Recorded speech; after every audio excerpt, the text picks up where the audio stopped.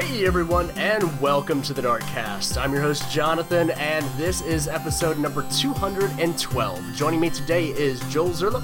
Yes, I am here. Jordan Hurst. Hey, I will be cynical the whole time. And Brian Tyler. Drop your socks and grab your Titans, because this episode of the DarkCast is coming at ya! Always ready for a quip. Yes. But yeah, this episode, we talk about Titanfall a little bit, but mainly, we are talking about E3 and kind of doing a final recap on what we thought of the show and what we're excited about going into the future. So, yeah, that future involves giant robots. So, yeah, on with the show.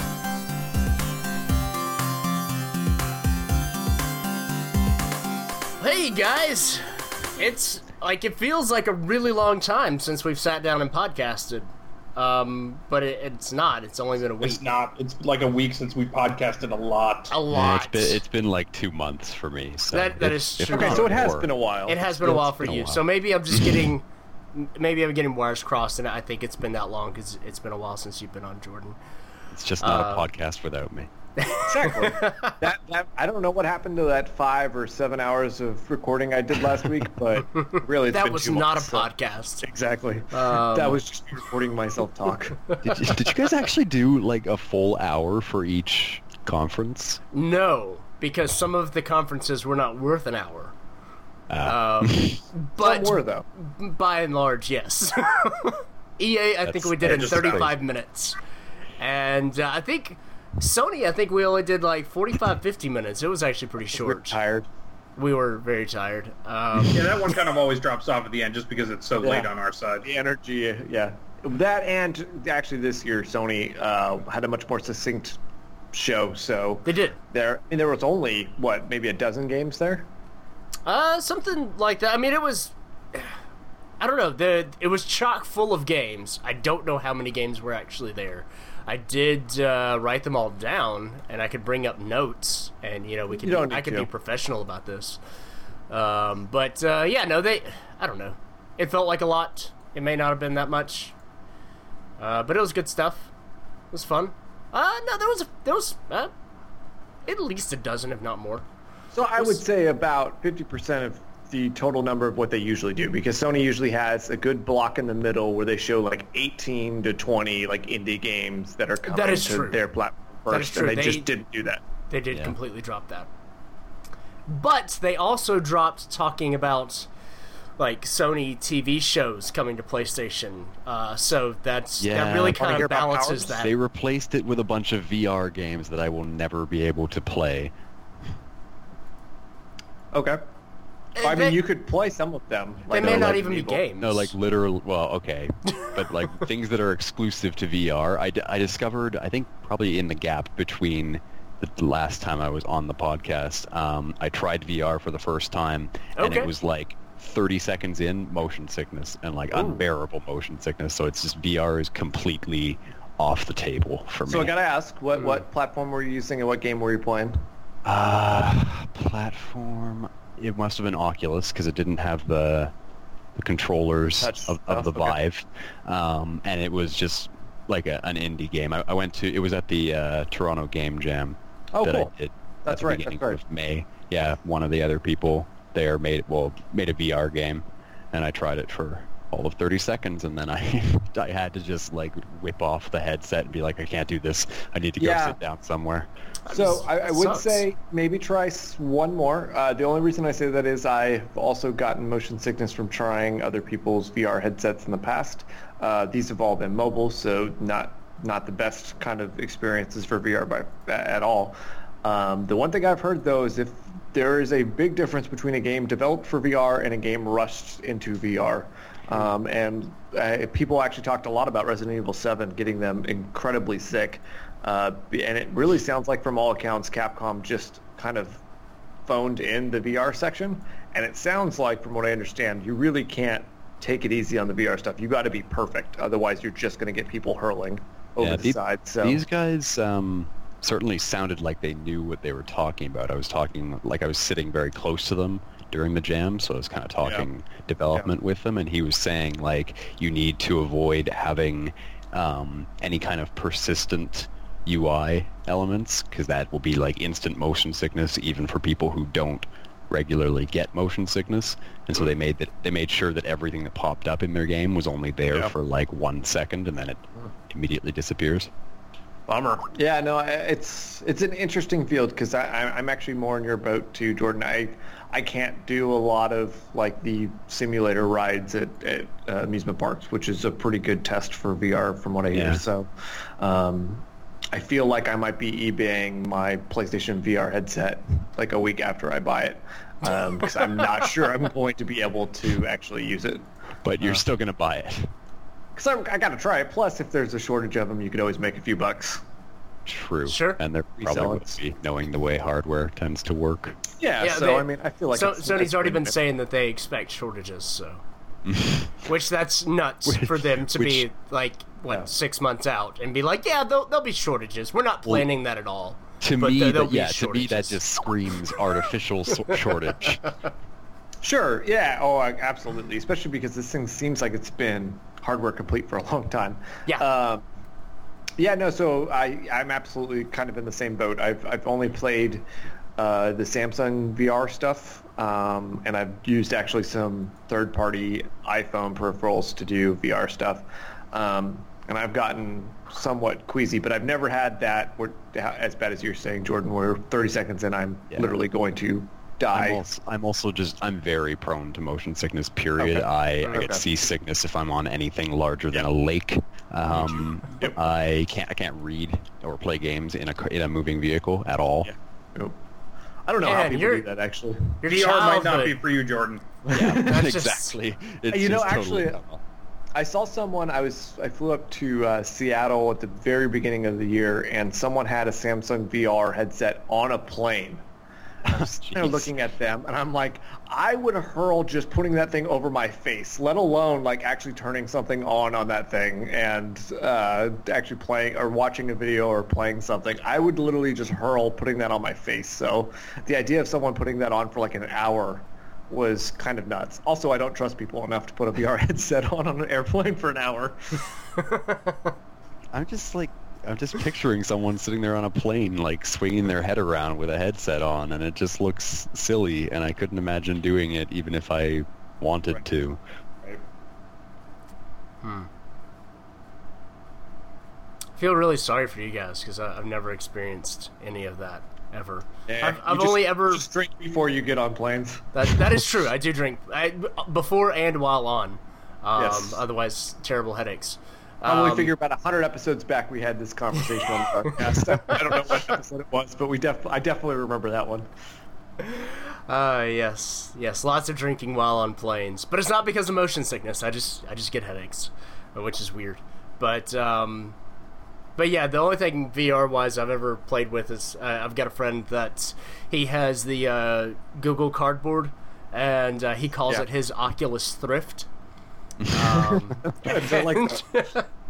So I have played, or not really played, but watched a little like roller coaster demo thing with that, and I didn't have any problems, so I think I'll be okay, but I guess I'll find out when I actually get real VR and not something that really just kind of looks like a video with parallaxing going on.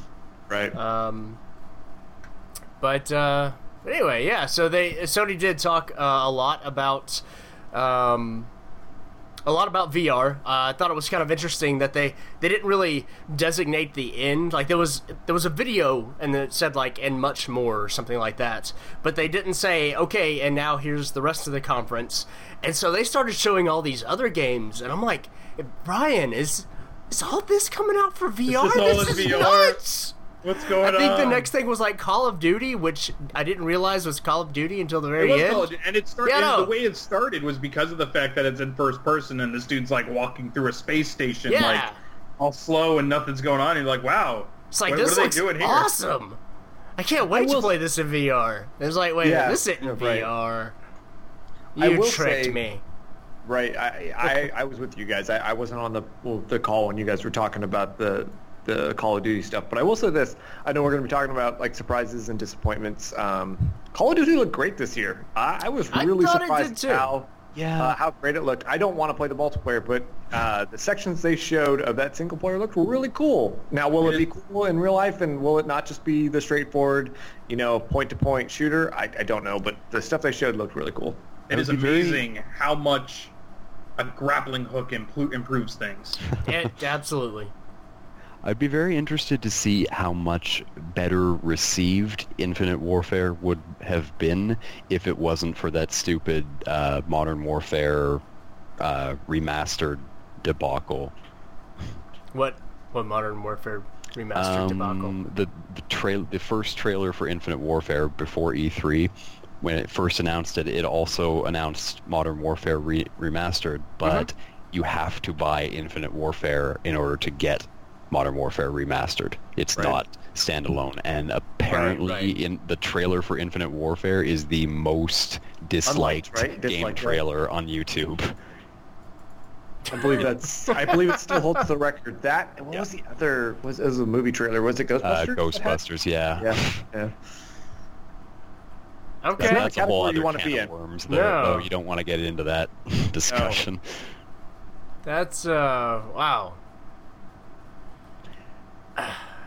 It currently has 2,954,822 dislikes and only 469,000 likes. The odds are against this game. Yeah, which I mean, like, except that it's not, because it's still gonna sell, because it's called Call of Duty. I actually wonder how big. I feel like if a game had come out, we didn't even know it was Call of Duty when they showed it at Sony's, but had that been a different game or not called Call of Duty, come out of any of the Call of Duty developers, that might have been one of my most anticipated games coming out of E3, just from that demo, because I was like, wow, this is really cool. I'd say that about most Call of Duty games. That's true. People would always... Yeah.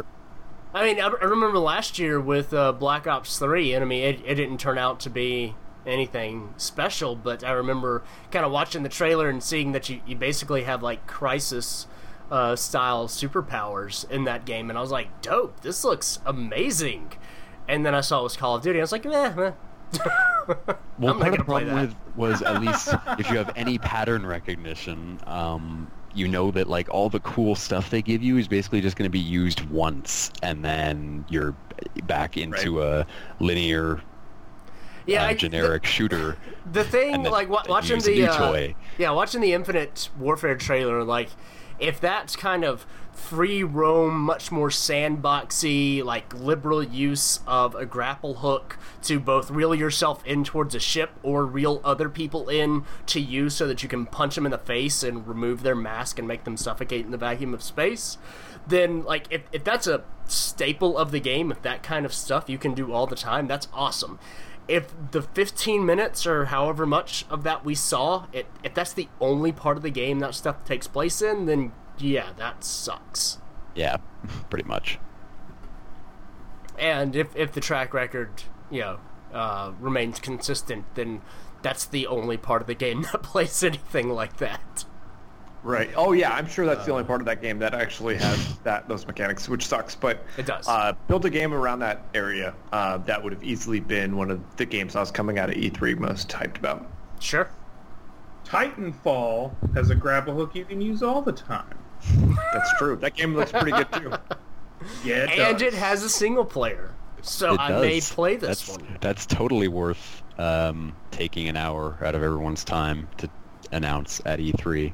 That it has a single player. It would have been great if they took 2/3 of all games ever. If they had taken an hour to talk about the single player, that would have been a better E3 or EA conference than what we had, because that was shite. Yeah, that was actually the worst conference. Yeah, that probably since the Xbox One reveal, that terrible day. Yeah, and actually, you know what? I'd take that Xbox One reveal any day, because I think that at least that had some cojones behind it. It had some ambition behind it. Yeah, it was jumbled, and they marketed themselves into like just console hell. But and Don Matrick. Yeah. Yeah. But I will at least say, like, I at least liked the ambition of what they were going for. I felt like EA came out and was like, hey, we really like we really like the money we're getting from our stockholders, and here's all the cool stuff that will come out at some point. Yep, we filled our obligation. We only ever have one game to show you at a time, but here's stuff that we're thinking about working on, and stuff that may be in production. I was just going to say, and by the way, all of our stockholders, I want to make sure you know this, but all of our guys are hard at work. We're going to show you over shoulder their computers. They don't have Chrome up at all. They are totally just working. Right? And like what's funny about that is the fact that if you look at Sony's press conference, like it was all stuff that is totally in development except for what's it called? Horizon, which actually has a date to it. Everything else was like listed as in development, but they showed stuff for it. Mm-hmm. They didn't give us a 4.5 minute video of like, here's all the things that Star Wars were doing. Yeah, like they showed us crap. Yeah. So EA's in a weird spot. So if you take the opposite approach, right, and you go Ubisoft and you show Watch Dogs 4 years in a row, then you come out with a game and everyone's like, hey, I've already seen all this. It's not really that exciting. And I actually worried about that with Sony because I thought the God of War stuff was amazing. But that game's probably 3 or 4 years out. Like, who knows when that game's coming out? Yeah, that game's at least 2. Yeah, that's probably and that's probably I would say it's probably like a 2018 release. So you're telling me you want to see that game again and again? No. But that's at the same time, like about No Man's Sky going into this E3, because like how many years in a row have we seen No Man's Sky? And it's just like, we get it. It's coming out this year, and I was very happy to not see it this year. I think we've actually only seen No Man's Sky at like 2 years. But it's been one of those games that's been at every conference. Yeah, it like feels every like year. a lot So more we've than seen that. We've seen it like 7 times. Right. But yeah, EA is in a weird spot. But I mean, I don't know. To me, it doesn't seem that ridiculous because even I think I mentioned this either in the EA conference or one of the others, or maybe I just talked about it while we were watching it. I don't remember. But 2 years ago, when EA had their first terrible conference, their first of this current trend of just showing, concept art and videos of people working on games instead of actual games, they ended it with that brief teaser for Star Wars Battlefront, and there was no gameplay. It was snow, and then there was like an AT-AT's foot hit the ground, and when it came back up, there was the Battlefront logo. That's all they had to do, and people went ape shit. They went nuts. Everyone was excited. And then the actual game came out.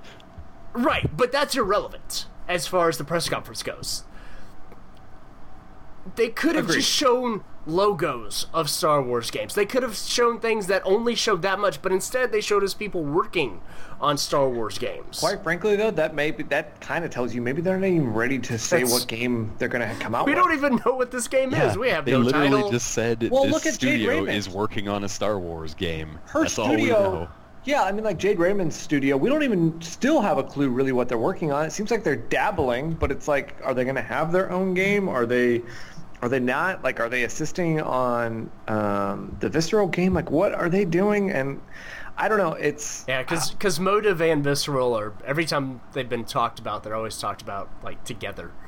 Yeah, it's interesting. I think EA is in a weird spot, and yet I think we talked about this during the EA stuff, but they're making so much money on their mobile stuff that they can afford to come out with 2 games a year, especially when their successes like Battlefront was. I'm surprised we didn't see more mobile, not quite shovelware if it's from EA. I don't think they need to. I really just don't think they're going to get a bump. In fact, I think it just works against them. Though they can come out with the Minions 2 and it'll be at the top of the iOS charts. And, right, and I mean the way the mobile market even works, like you don't announce that stuff months or even really weeks before it comes out. You announce that stuff like the day that it's out, and people go and buy it. So having it at a conference like this does kind of do them a disservice because that market's just not same. Yeah, it has no attention span, so you can't market it, any length of time. Kind of would have said the same about sports games. You don't really need to announce them 6 months in advance, but EA does that anyway. I'm going to let that one just slide right through. Seething noise, Joel? Yeah. No, I do think that there is a better way to market their sports games than what EA's been doing at press conferences. I think they do have a spot at press conferences. I think the way that they market them, oftentimes with celebrity cameos, is just kind of offensive. They could just do exactly what they do with other games and say, hey, this is why you should be excited this year for that game, and that's it. I think if you market it just like a normal video game, it works just fine, and I think you probably make everyone in the crowd and watching a lot happier too, because I'm going to be your sports anger translator, Joel, and I'm going to say what you really mean to say, that they should have taken 15 minutes to talk about the damn tennis game they need to be working on. Well, okay, it's a different story, Brian, if you're talking about a tennis game, because if they actually brought out a tennis game, they should definitely spend the time bringing out some tennis superstars out there to talk about how great that game is going to be. Otherwise, they can just throw a trailer up there, and I think everyone will be happy. How's that? That works. That's fine. All right. Joel, I think you touched on one of the problems I have with E3 in general is that companies' inability to just say, this is why this game is going to be enjoyable. Yeah. I feel like years ago, you didn't need all the marketing and PR and everything, because they just kind of said, here's our console, here's our games. Don't they look fun? Yes, they do. Now we have to, hide behind pre-rendered trailers to prevent people from seeing what problems our games might have. And I will say the perfect example of what I would love to see is what Nintendo did with Zelda this year. I think what they did was say, hey, we were really proud of this game. You can love it or hate it, but here's what this game is, and here's why you should be excited about it, and literally just dedicated their whole conference to it. Now, you could also, the devil's advocate could say they have nothing else to show, so that's why I did that. But I would say, for me anyways, it was super successful, and I think that was... I super questioned that move until I saw Zelda. Yeah, me too. And that... Holy hell, that looked good. So, I'm going to be the guy that still hasn't watched anything about the new Zelda. What? Tell me about Zelda. Why is Zelda... What is it? Breath of the Wind? Breath of the Wild. Wilds. There you go. Leaf on the Wind. That's it. Anyway, nothing really. And then you get stabbed. Yep. Yeah. Anyway, okay, so tell me about Zelda. First thing I noticed, voice acting. Yeah. I mean, there were only 2 lines spoken, but they spoke. And it wasn't just random noises. It was actual words. Cool. Yep. Okay. I thought, so giant open worlds, seems like you can choose your... giant. Yeah, I mean, probably too big. I have a bad feeling this game's going to be too big, but the area that they showed looked massive, but at the same time, lots of stuff to do. There's definitely good traversal now, so even a little bit Ubisoft-ish, where you can climb up pretty much everything. This sounds stupid, but dedicated jump button, which is crazy, but they've never had that. I don't know. The game just looked great. For a Wii U game, it was shockingly beautiful. I've heard anecdotally that there's some frame rate problems and some slowdown. So hopefully the NX can... the NX version is going to look great.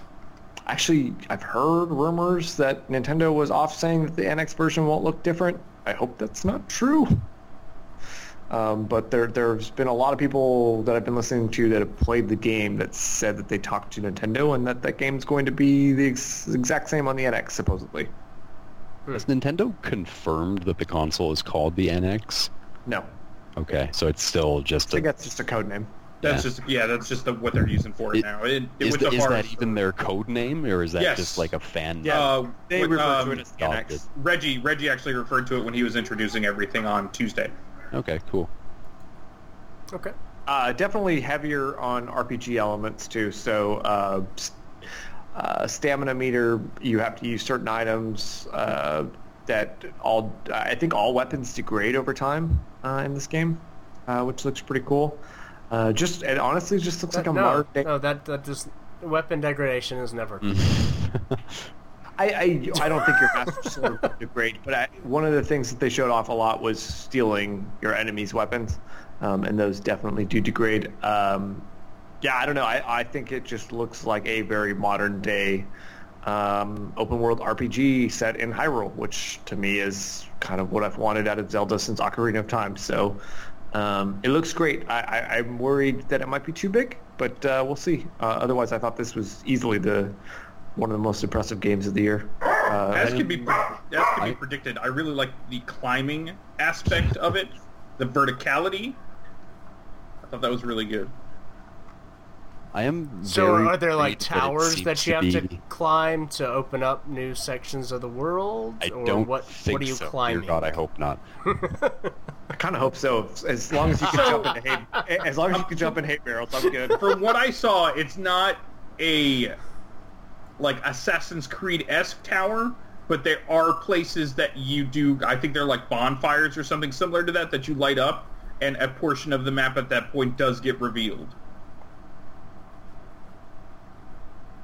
Damn it, Nintendo. Yeah. I am very worried that it seems to be like Nintendo's answer to the generic sandbox of modern times.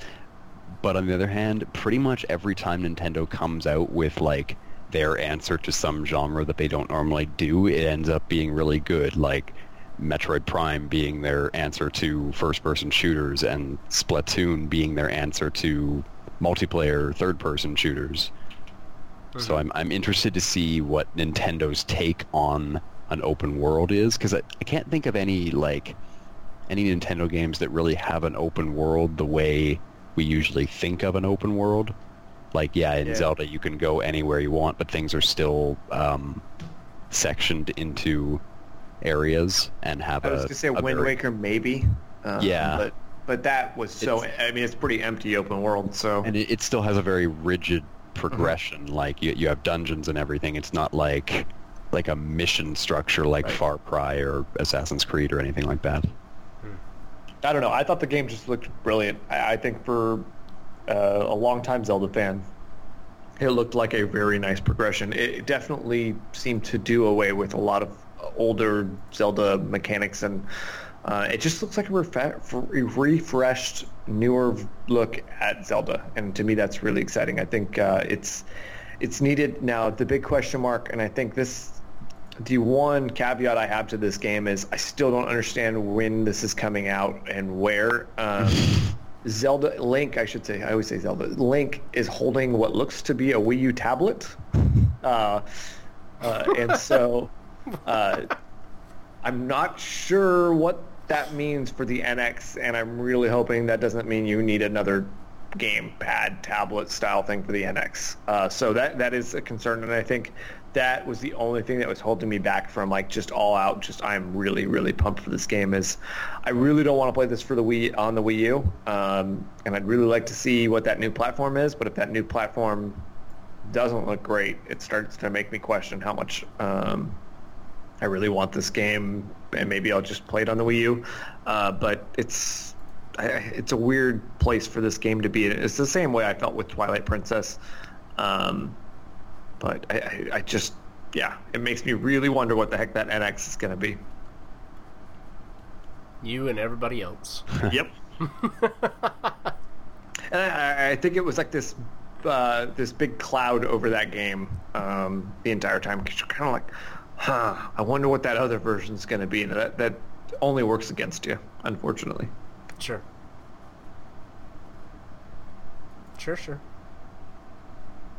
And for some reason, it has a cooking system. Apparently, there was a scene in one of the trailers where he's cooking a bunch of mushrooms in a pot over fire.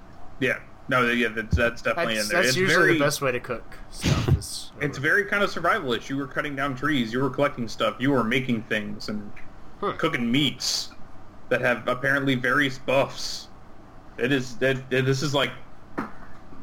really is kind of Nintendo's this is how, we're going to do this kind of stuff. And that's a little exciting. It's been a while since I've been kind of that excited over something like that, and I was really surprised at how well that seemed to hold together, and a Zelda that's kind of about that exploration that the first one was, of just going out into the map and just kind of finding your way through things. That seems really exciting to me. Yeah, I'm interested to see how much you actually can chart your own path. They can do some some quick manipulation and say, hey, you need this armor, which you can only get by going to this temple, and how much of that is going to be open and how much of that is actually going to be still linear. I actually kind of am hoping it's quasi-open world, where you still have to go down their story path, because I also think that is a world that could be a great story, and having some voice acting in there is going to be so much nicer than reading all the text. So I'm interested to see what they do and how open they make it. I would hate to grind in a Zelda game, I guess is what I'm saying. To bring it down to something actually released, the most recent game I reviewed for DarkStation was Cornerstone: The Song of Tyrone. And it was basically a Wind Waker clone with all the traditional Zelda mechanics replaced with physics systems and crafting systems, and it was very open world. And it's not really a very good game because it's really ambitious, but it's like a really small scale indie game, so it just doesn't. They could not do everything they wanted to do, clearly. But the entire time I was playing it, all I could think was, like, this could be amazing if it was a developer like Nintendo actually heading it. And that seems very much what Breath of the Wild is going to be, which is kind of cool. Yeah.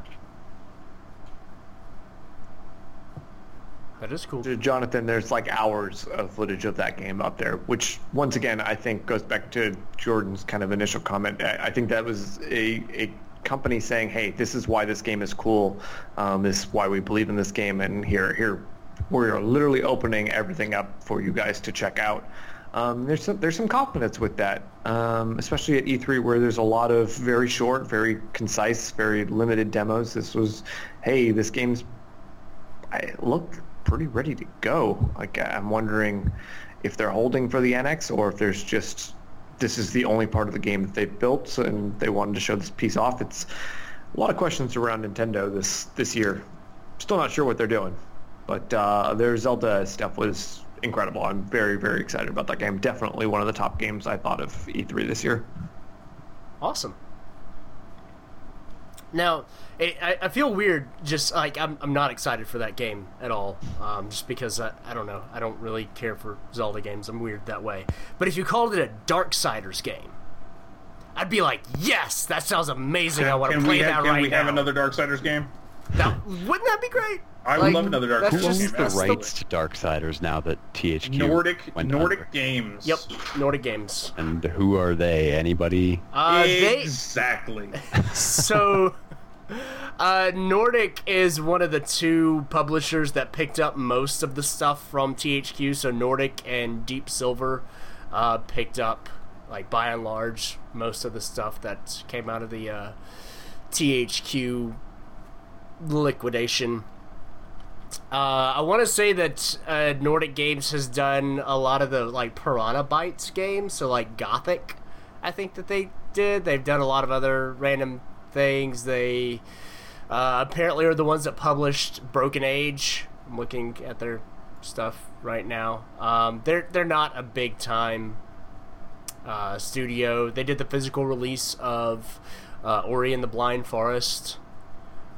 They do a lot of like adventure games, like Book of Unwritten Tales and stuff like that. Lately, they've been making a lot of money on re-releasing a lot of THQ games, like Darksiders, and I think they're the ones that did the Darksiders 2, the Definitive Edition, and re-releasing some, like, Red Faction games and whatnot. So there have been people that have said stuff about Nordic, and then the one of the main offshoots of Vigil, the developers behind Darksiders, Airship Syndicate, that maybe at some point they'll work together.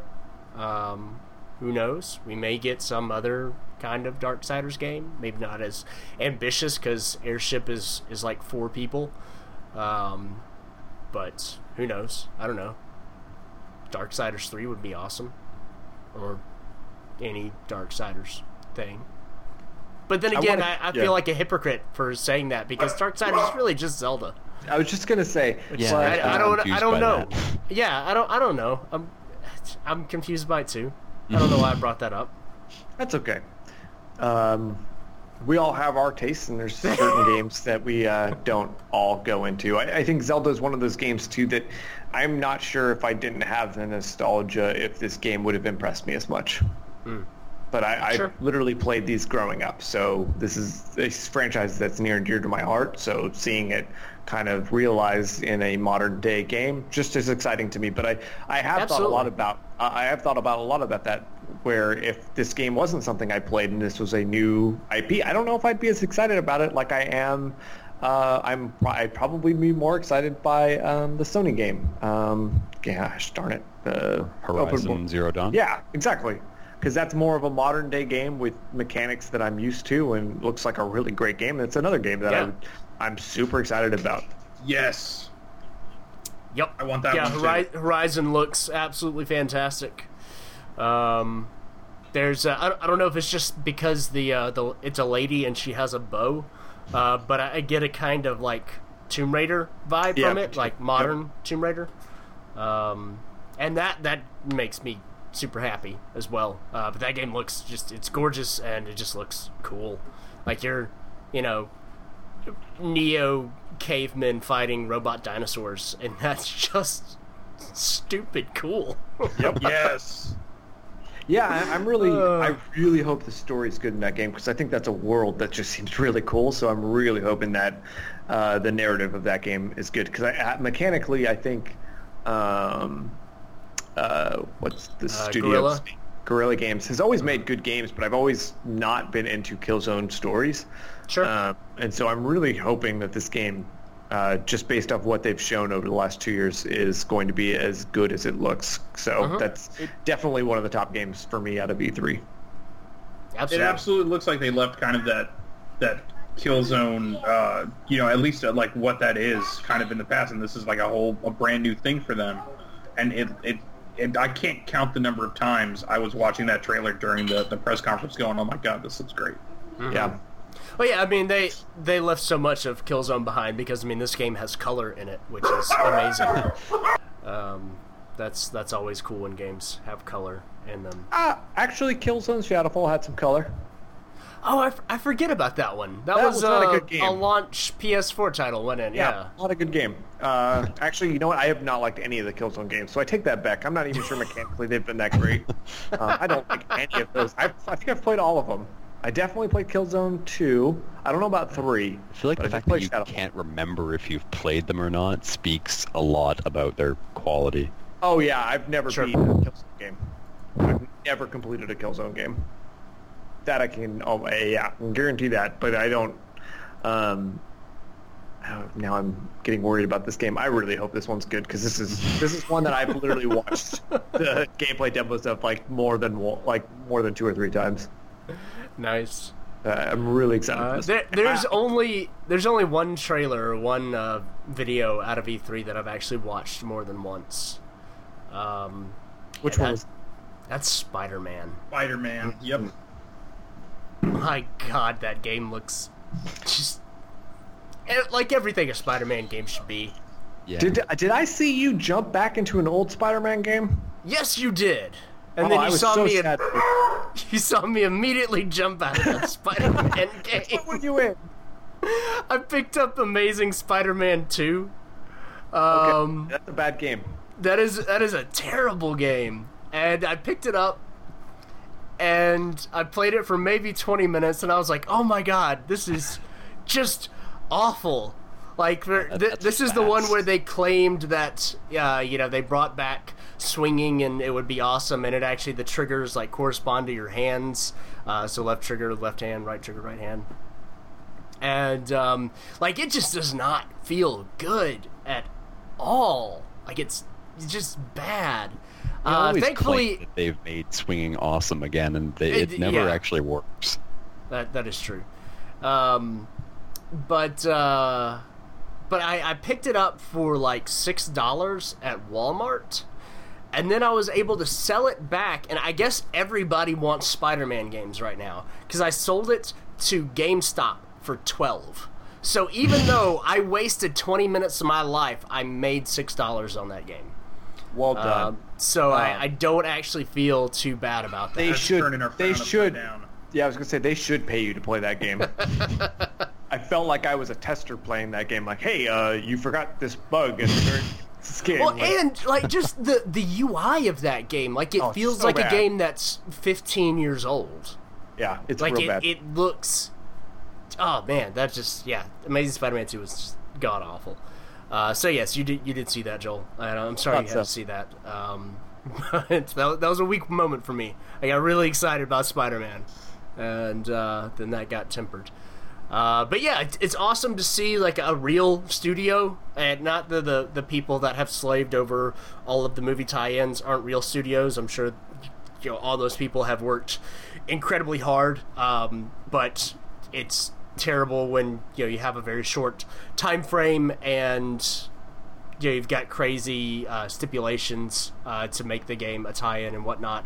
But to see this given to a studio that's known for making good other games is awesome. So Insomniac is making it, which that makes me excited about it too, just because I've grown over the last couple of years to just really adore Insomniac.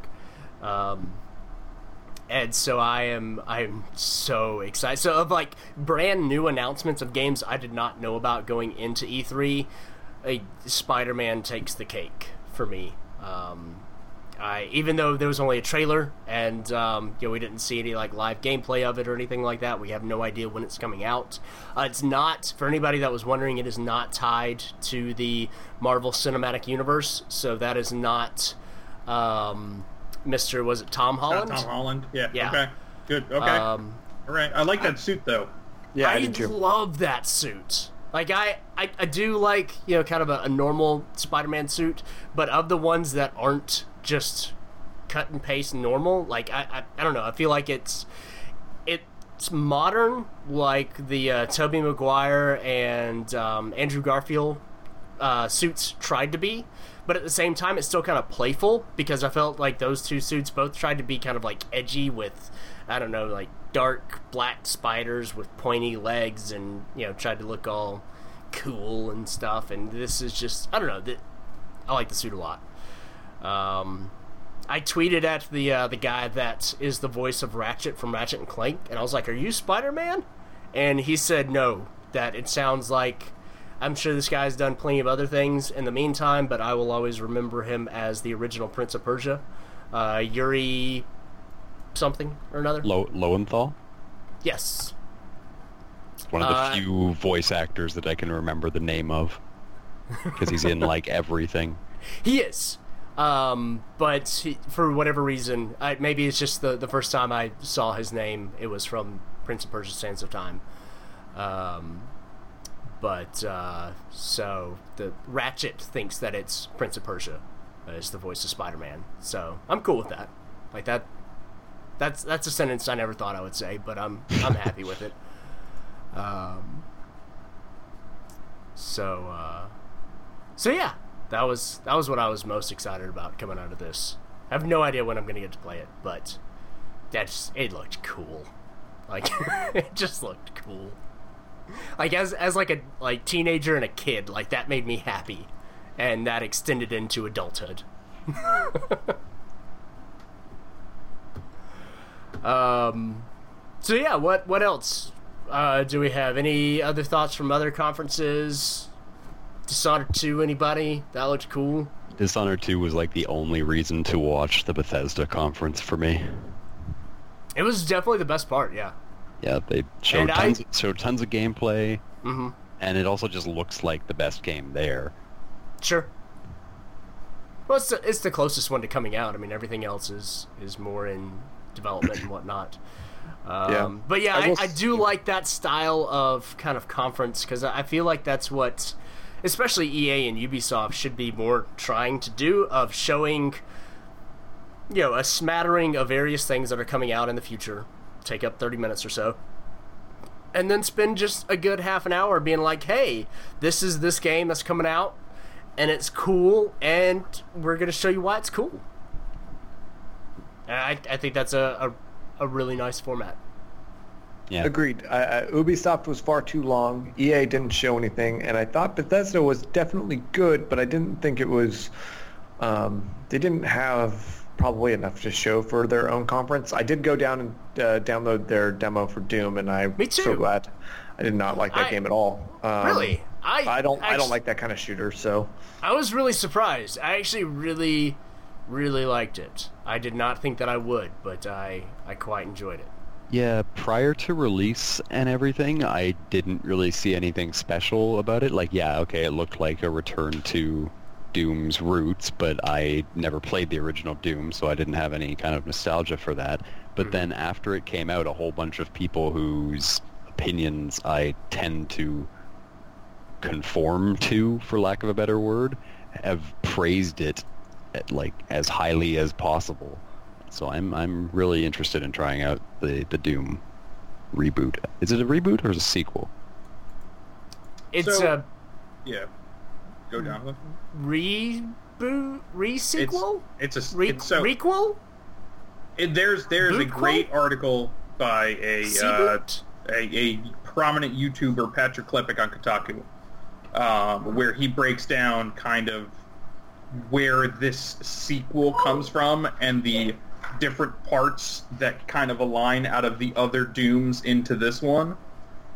But the best part about it is the fact that, like, the Doom guy is basically, like, in, like, Bunny Rabbit Ears Doom guy, and it's kind of referred to as, like, the Doom guy by the denizens of hell, because he has done this before. And they thought they got rid of him by locking him in a sarcophagus, and then he was let go. And it's like, there's a great quote on the Joker wiki from one of the comic books, and it's that Joker is the bad guy that bad guys have nightmares about. And the Doom Marine is the bad guy that demons have nightmares about. Nice. So I don't think that it's necessarily like I don't think it's a tight sequel to any of them, but it's also not a reboot. It's not trying to reinvent the franchise. Yeah, it's also a Doom game, so I'm sure it doesn't really matter where it fits into continuity. Yeah, actually, in hindsight, the only Doom games I've played are the ones that are nothing like Doom. I've played Doom 3 and Doom 64. They don't really count to most fans. I've played the first level of Doom, and then I've played all subsequent levels with every cheat code on you could imagine. I have never gotten through any of those games, honestly. I've never beaten a Doom. I only played Doom at friends' houses and stuff back in the day. Doom and Wolfenstein and TIE Fighter. That was always fun. I was terrible at those games. Totally tangential, but because we've been talking about Doom, it reminded me, does anyone else find it really strange that the Big Friendly Giant movie is being called the BFG, and like that's its official title?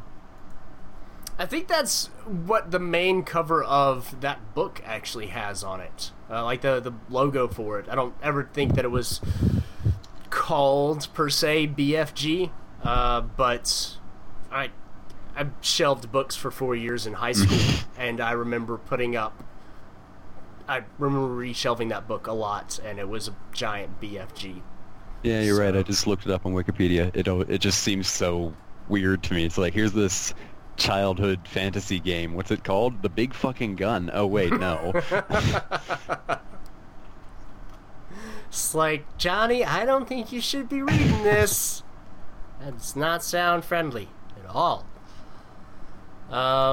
Anyway, going on from there, anything from Microsoft? Random note about Microsoft. I guess I'm answering my own question here. Recore has seen a price reduction. It's been, you can, anytime a game is announced, it's always available for pre-order like 5 seconds later on Amazon.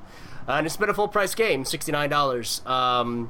But the other day, it went down to $39, and is that price everywhere. So either the original price was a mistake, or they're just not getting any pre-orders. I really hope it's the first one. Bad showing.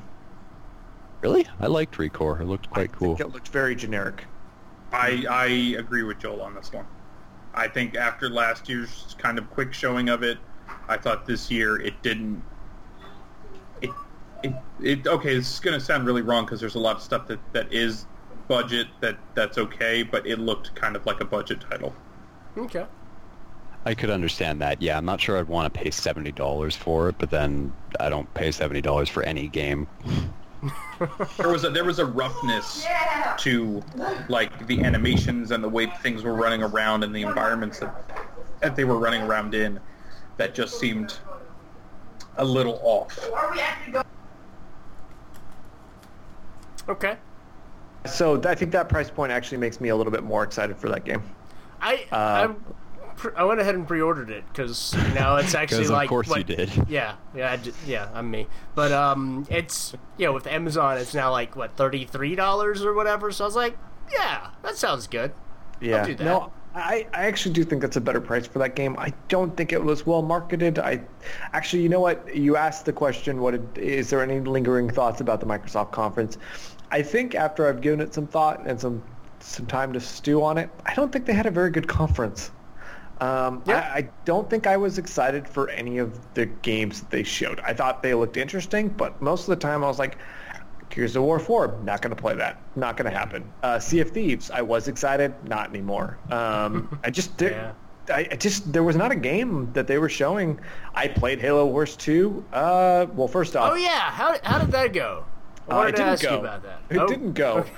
So they extended the beta for an extra couple days because it was not working. I probably spent an hour and a half, 2 hours with that game launched on my system. I think I played it for 15 minutes. It would hard crash or it would freeze up and I'd have to unplug my Xbox One because it wouldn't shut down. When I finally got into a game like 2 times, I think. One time it kicked me out like 10 seconds after starting. I did get one match in, but it took, I'm not exaggerating, 5 minutes on the loading screen for the game to load up. And finally when I got in, my teammate, it was a 2 versus 2 match, had quit. So about 10 minutes later, after I built my base, you cannot win an RTS by yourself. So they both actually teamed up, I guess. I don't know if they planned this out or if they were talking or not, but they just annihilated me. So didn't get much time with it, but that's another game that I think is interesting for me because I like those type of games, but even I was not super excited for a console RTS. So I don't know. I'm very surprised that game is even a thing. I'm actually surprised they'd go Halo Wars 2 and not actually go back to what made an Ensemble popular in the first place, but that's just me wishing I could play Age of Empires 4.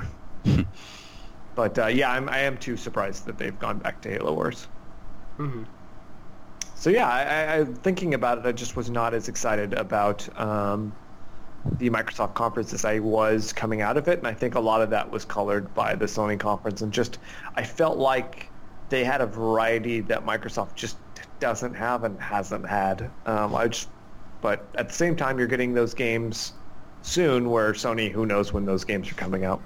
I feel like that was everyone's reaction for last year's E3 as well. Everyone kept docking Sony points because all their games weren't coming out until 2016, and now they're like, well, all their games aren't coming out until 2017. Well, that's because only one game has come out. Uncharted's here, and nothing else.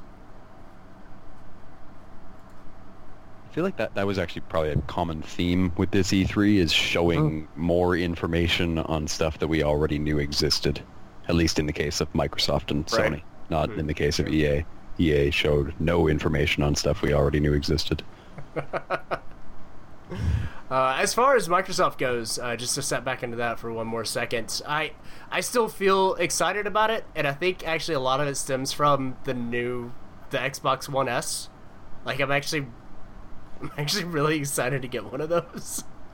It was really weird for me because they're advertising Xbox One S and Project Scorpio, whatever that's going to end up being, but then they're also talking about all this cross-platform play between Xbox One and Windows 10, and they keep revealing games and then being like, it's also available on Windows 10. So I'm like, okay, why would I ever want to buy an Xbox One? There are literally 0 games for that console that I want to play that aren't also on PC. Well, I don't know how it's going to work if... I feel like they're doing the cross-play thing to promote the Windows 10 store. They've said nothing about whether or not you could buy the game on Windows and you get an Xbox copy for free.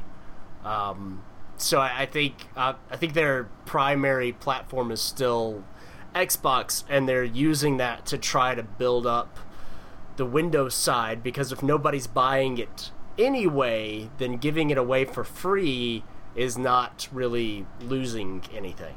From listening to a couple of interviews with Phil Harrison, right? Spencer. No, Spencer. Phil Spencer. I do the Harrison same is the bald guy. Yeah. Yeah. So they are absolutely pushing the Windows Xbox kind of dual community.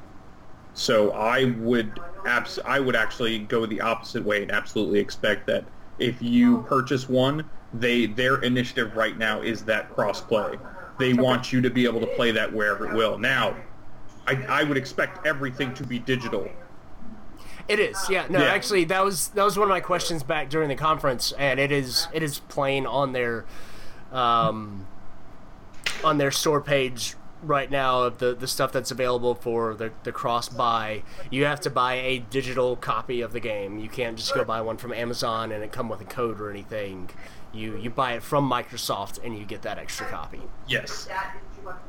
Which means I'm not going to go that route. But I think the one thing that Phil Harrison said, and I forget which interview I was listening to that he said this, but I think they want to give, and I like this, they want to give the consumer options, and I think that's cool. I don't think there's a huge user base that's like, oh man, I wish I could have this for PC and Xbox One.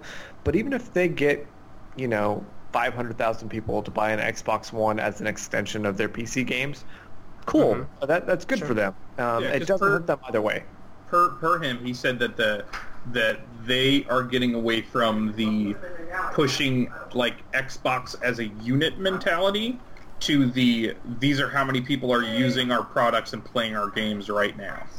Yeah, that's a marketing thing too, though, right? Yeah, exactly. But I mean, by using that, I mean, it is like it totally would be the other way if they were in Sony's position right now. But at the same time, like I think it's a real, that's a real good piece of marketing. I think that works. Yeah, and also I think, although I was very positive on our Microsoft recap of the is it Scorpio? Scorpio. Yeah, Scorpio. Scorpio. Okay, I was very positive on that. I think it's a great idea. I still do. I think marketing it at E3 was a total blunder. I think it was confusing with the S, even for us. It's like, well, wait a second. Like, you've got a 4K box coming out this year. What's the Scorpio difference? Like, what are we doing? And why would I buy this if you're coming out with another new console next year? I thought that marketing, and even Phil Harrison was Phil Spencer, sorry, was trying to explain it. Sorry, I screwed everybody up. Okay, I always call him Phil Harrison too. Was trying to explain just it. Phil. Just Phil. I think there's only one Phil there now. Anyway, sure. So just they probably fired the rest of them. There can only be no more Phils. Yeah. Everyone's getting you confused. We can only have one. Yeah. I think they should have announced that later. There was no need to have it at E3 if they weren't coming out with it this year. And I found that confusing. I think they did it to try to preempt Sony. I think they already had it in the works. Yeah. No, they did. And then Sony announced like 2 days before E3 that they weren't showing the PlayStation Neo at E3, and they were like, well, it's already, like, we already planned this, so let's just go for it and see how it goes. Phil, who we know him on a first-name basis now. The Phil. The Phil at Microsoft did say that they wanted to make sure consumers understood what was coming and were informed that there was going to be a new console next year to not feel jaded if they bought the Xbox One S. And I think that's smart, and I just don't know if they announced either of these at E3. It was a little confusing, and their messaging was still a little Microsoft, and I find a lot of their messaging to still be a little just needing some other company to come in and say, hey, you might want to just change how you're showing this off. They don't need another company. They need Jay Allard. Yeah, the hoodie's back. They need sports coats and hoodies and baldness, but not Phil Harrison baldness. They need Jay Allard baldness, and he'd just make everything okay. That's true.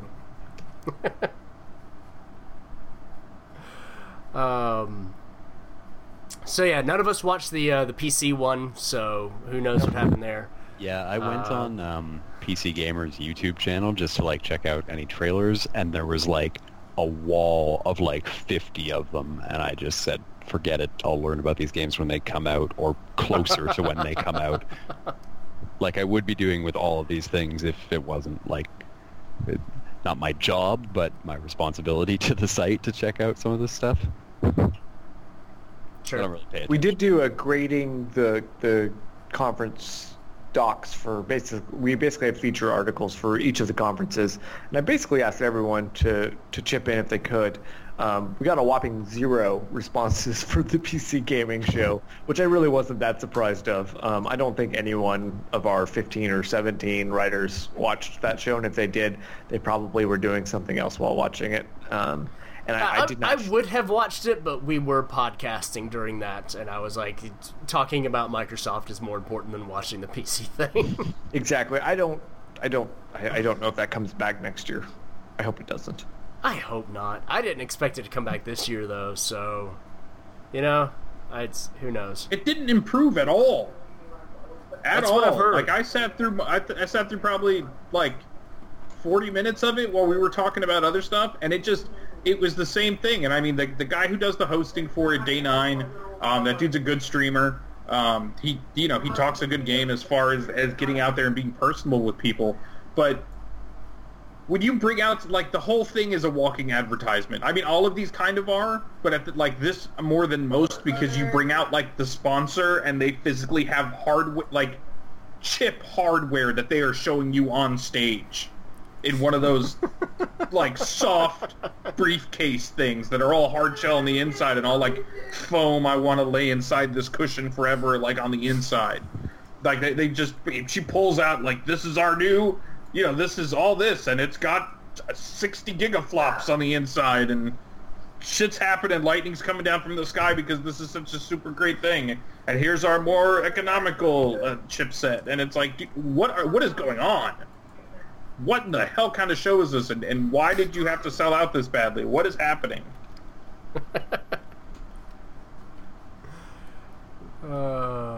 That's kind of funny. So I don't know.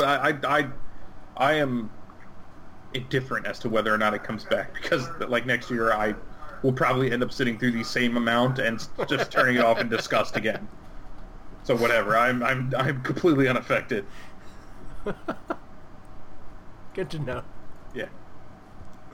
It's so weird because, like, to my knowledge, most PC gamers aren't actually that into the hardware. They build their machine, and then that's what they have for a few years. They don't really care about, annual releases for new cards and whatnot.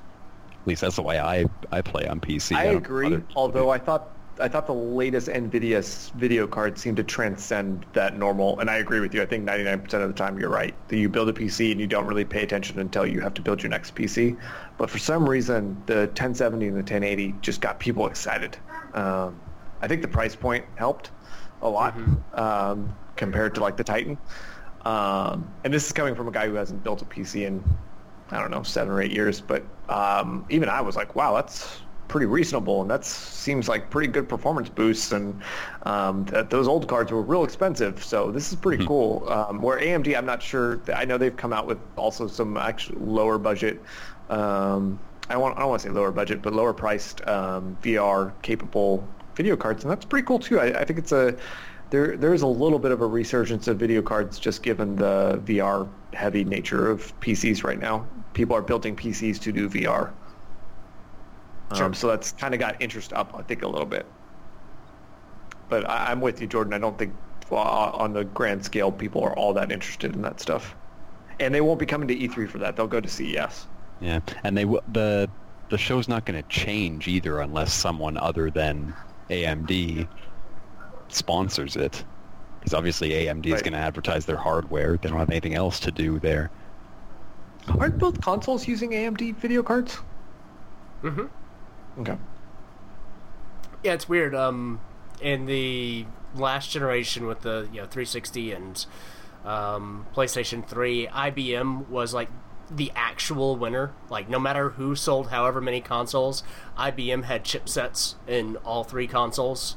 And then this year, not in the Wii U, but in the PlayStation 4 and Xbox One, AMD has the chipset. So it's like, there's always a winner, and it's not either of the console makers. Whoever gets their chips and everything, they win. But yeah, and that I guess kind of brings us back to Sony, Ubisoft. That was too long. Let's skip them. Yeah, it's okay. We spent too much time with Ubisoft that day. That brings us back to Sony. Yeah. Which we've already talked about. We kind of started the show off. Didn't talk about God of War, though. God of War looked cool. Brian and I have already had this conversation on Twitter. Am I the only one that's actually a lot less excited about this game now that I know it's actually connected to the other God of War games, that this is Kratos? No, I'm with you. No, I'm less excited because of that. For one thing, the character just looks like they took Kratos' model and added a beard to it. They didn't do anything else. I don't think he looks anything like Kratos, minus the white skin and red tattoo. Like, I think, like, facially, he looks like a completely different character. I will say it makes me more worried that they showed us a really cool segment of a game that's still going to be a bloody, sex-filled rage of 8 hours of video games, and I'm really hoping that's not what it is. I didn't even think about the sex. It's like, son, turn away. I've got a thing to do. I need to get orbs. Yeah. So and an achievement. Yeah. It's time you learn how this goes down, son. Let's hope that they don't go that way. This is your vision. No, from everything I've read about it and from all the stuff that they were saying, and now again, they could easily drop the ball on this. It sounds like this to me, and from what I've read, sounds like a very interesting kind of coming out of the dark story. That this is a Kratos who, so many odd years ago, because he is now functionally immortal, destroyed a pantheon, has moved on, has kind of started a family, and is trying to get back to some little bit of normalcy. There is there's a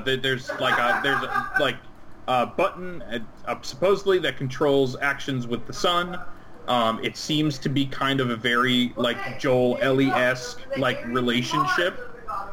So yeah, it's to me this sounds like they're moving in a really interesting direction, and the fact that it is Kratos, that they are going to take a character that we have all this history with, that they have openly acknowledged was a completely one-dimensional character because he was nothing but rip-roaring rage, and them trying to do something deeper with it sounds fantastic to me. I do not want to see them drop this ball. It would be interesting to see if they follow through with that, or if they just end up with it being, God of War with Norse mythology instead. I am going to be very disappointed if this turns into, like, Taken, and Kratos is just the Liam Neeson character. I mean, I'll play it. You're right. I don't want that. The next scene in that game could be, I don't know my mythology, but someone taking his son, and you're right, rips off he shaves his beard, and he's back to Kratos being just like this terrible... He shaves his beard with his axe. Chain to the axe, and then starts, just rip-roaring his way through stuff. Like, I don't want that, and it doesn't sound like that's what they're making, which I think is... Yeah, I don't think they show what they showed at E3 if that's what they were going to make, but there's still that fear. But that game would look great. I'm really hopeful for that one. I love 1 and 2. I guess for me, the fear is the same as kind of going back to our Call of Duty conversation, that what I saw looked fantastic, and I don't trust them to actually make something new. And as I said on Twitter, that's why I'm the optimist and you're the dissenter. Indeed. Yep. Those are our positions. I agree on that. Both of those fronts too. Yeah, I think that's absolutely why this podcast is always fun to do. With a couple of exceptions, I can't think of a lot of developers/publishers, or big ones at least, that I would trust in any sense of that word. Like, kind of just Naughty Dog. I was just gonna say Naughty Dog. It's a real short list. Probably Naughty Dog. If they came out and said that they were doing that, I'd be like, okay, yeah, no, I totally buy that. Like, game publishers and trust are two terms that don't really go well together. Yeah, because at the end of the day, 50 to 60% of the games that we're super hyped about coming out of E3 end up either not ever coming out or being complete duds. Yeah. Sure. Not to put a downer at the end of this podcast. To pick it right back up. It's going to be the next Last Guardian, or Beyond Good and Evil 2, or Agent. I guess Last Guardian's coming out. Yeah, Last Guardian still has to come out. It still hasn't actually been released yet, though, so there's always time for them to mess that up. But right before E3 happened, 2K renewed the license or whatever for Agent. Yeah, you kind of wonder if they just had that logo made for E3 and that was pretty much all they had. That's all they have.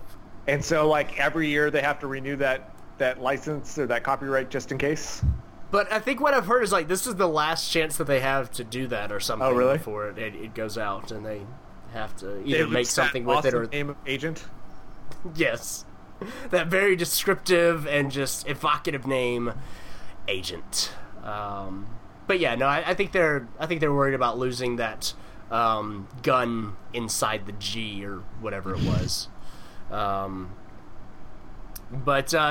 anyway, to bring it back up, is there anything, especially for this year, 2016, is there anything that you guys are excited about to get your hands on, whether it came out of E3 or not? But since we're talking E3, that would probably make the most sense.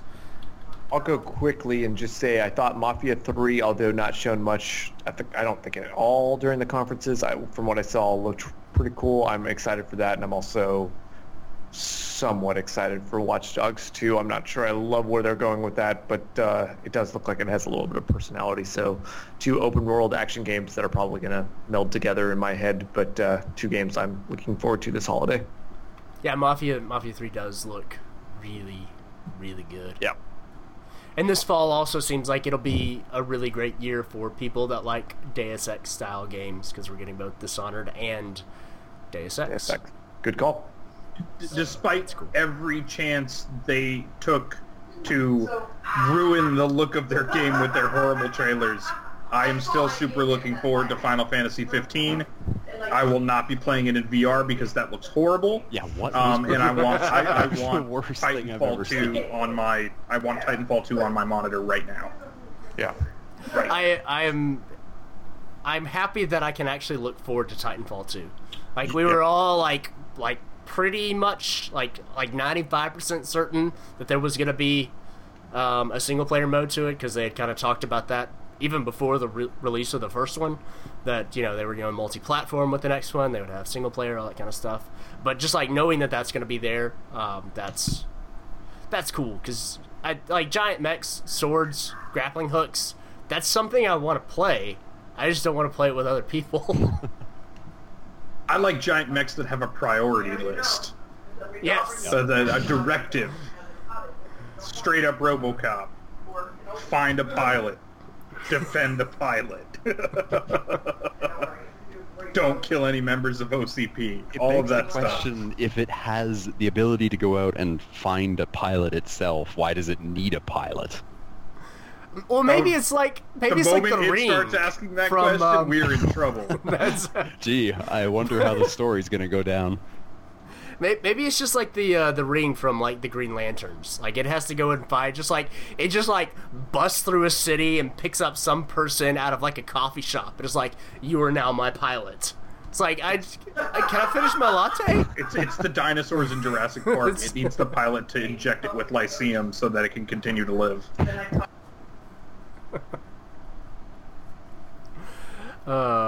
Life finds a way. It does, and hopefully that leads to, crazy, just Titan sex. Hot Titan on Titan action with baby Titans at the end of the game. That's how Horizon Zero Dawn comes about. Yes, then we find out that Titanfall 2 is actually just like Horizon -1 Dawn. Horizon Zero Dawn Origin. Yeah. Everything as they're like, oh, we've gone too far. We need to push it back. Yes.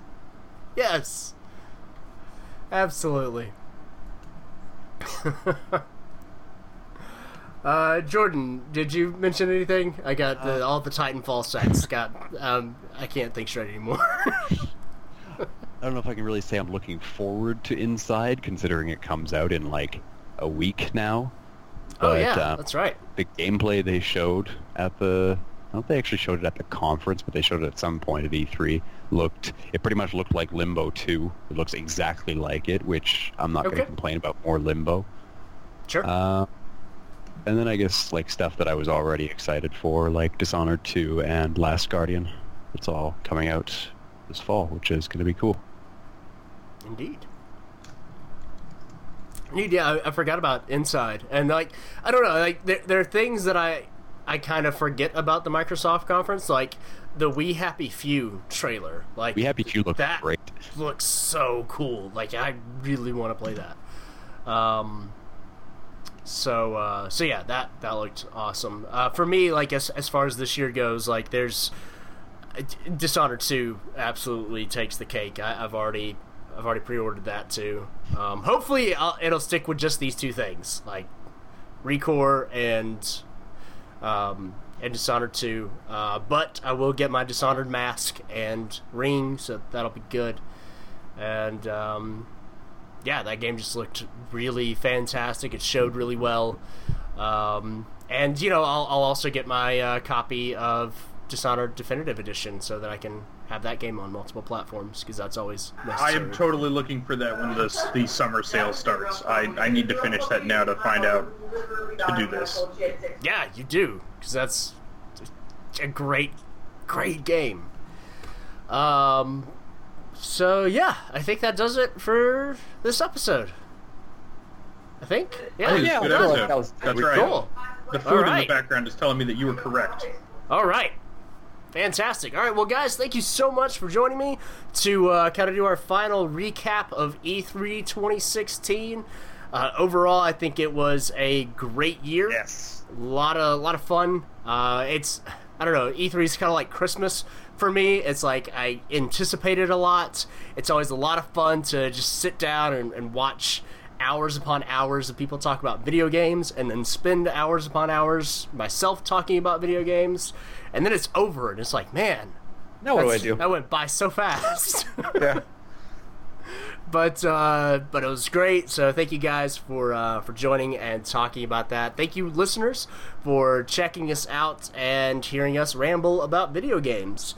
If you want to check out DarkStation and more stuff like the DarkCast, then head on over to darkstation.com. There you can see other crew members' thoughts on the various press conferences. You can see our reviews and previews and all that kind of good stuff.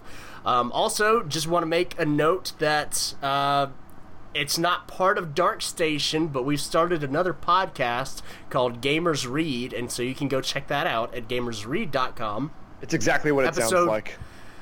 Episode 1 is already up. It's on iTunes. You can check that out. It will be on Stitcher and other places soon. So it's us talking the way we do, but about books. So that's like obviously a recipe for success. So yeah, go check those out, darkstation.com and gamersread.com, and then we will be back to talk about more video game related things later on. So thank you all again, and have a good one.